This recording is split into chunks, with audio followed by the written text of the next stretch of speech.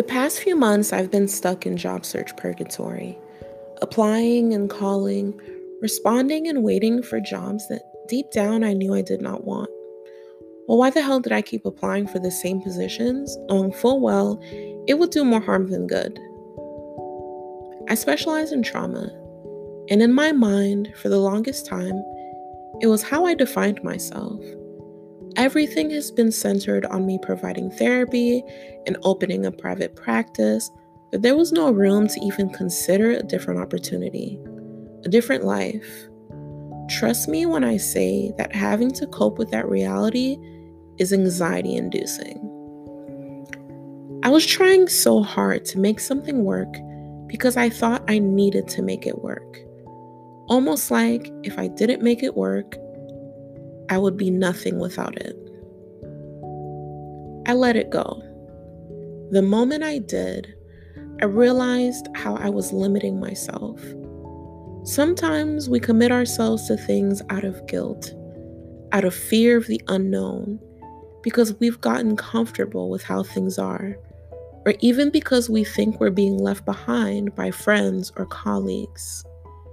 It could be a person, a relationship, a job, a degree, even our faith or political affiliations.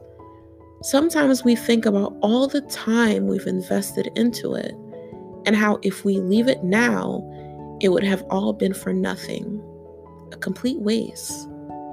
But how much more time are we willing to invest to feel like something wasn't a waste?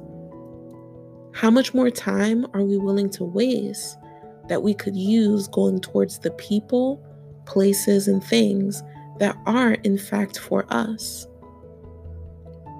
We as humans love security. The security of a roof over our head, food in our bellies, a warm bed, or even having someone tell us they love us. When those needs are even partially met, we hold on to it because we don't want to lose that security. Hence why sometimes we stay with someone that makes us feel loved some of the time, or keep jobs that pay only half of what we're worth, or stay connected to family that talk down to us and make us hate ourselves, or keep friends that only talk to us when they need us. And somehow all these things come to define us. The relationships, the money, the job, the degree. We take what we can get when we're worth so much more.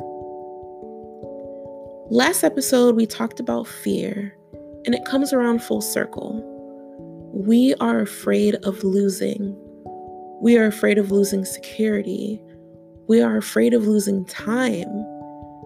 I've continued to read The Alchemist with my community, and in the story, a man says, "I must have no fear of failure."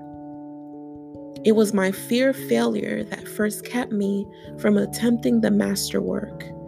Now, I'm beginning what I could have started 10 years ago, but I'm happy at least that I didn't wait 20 years.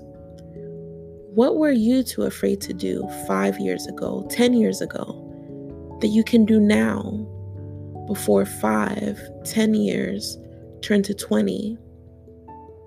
There's still time. I'm still here. And you're still here. Now, I'm not saying to go through life at 100 miles an hour, never taking the time to make things work. I'm saying to be willing and to know when to let things go. To not let people, jobs, degrees, friends, or family define who you are. It's amazing how the moment you truly accept something isn't for you, that you can begin to truly move towards everything that is. Now is not the end. We don't have to live as if this is the end game. So much of what we do now is mainly done for others. What can we let go of for ourselves? What are we afraid of losing?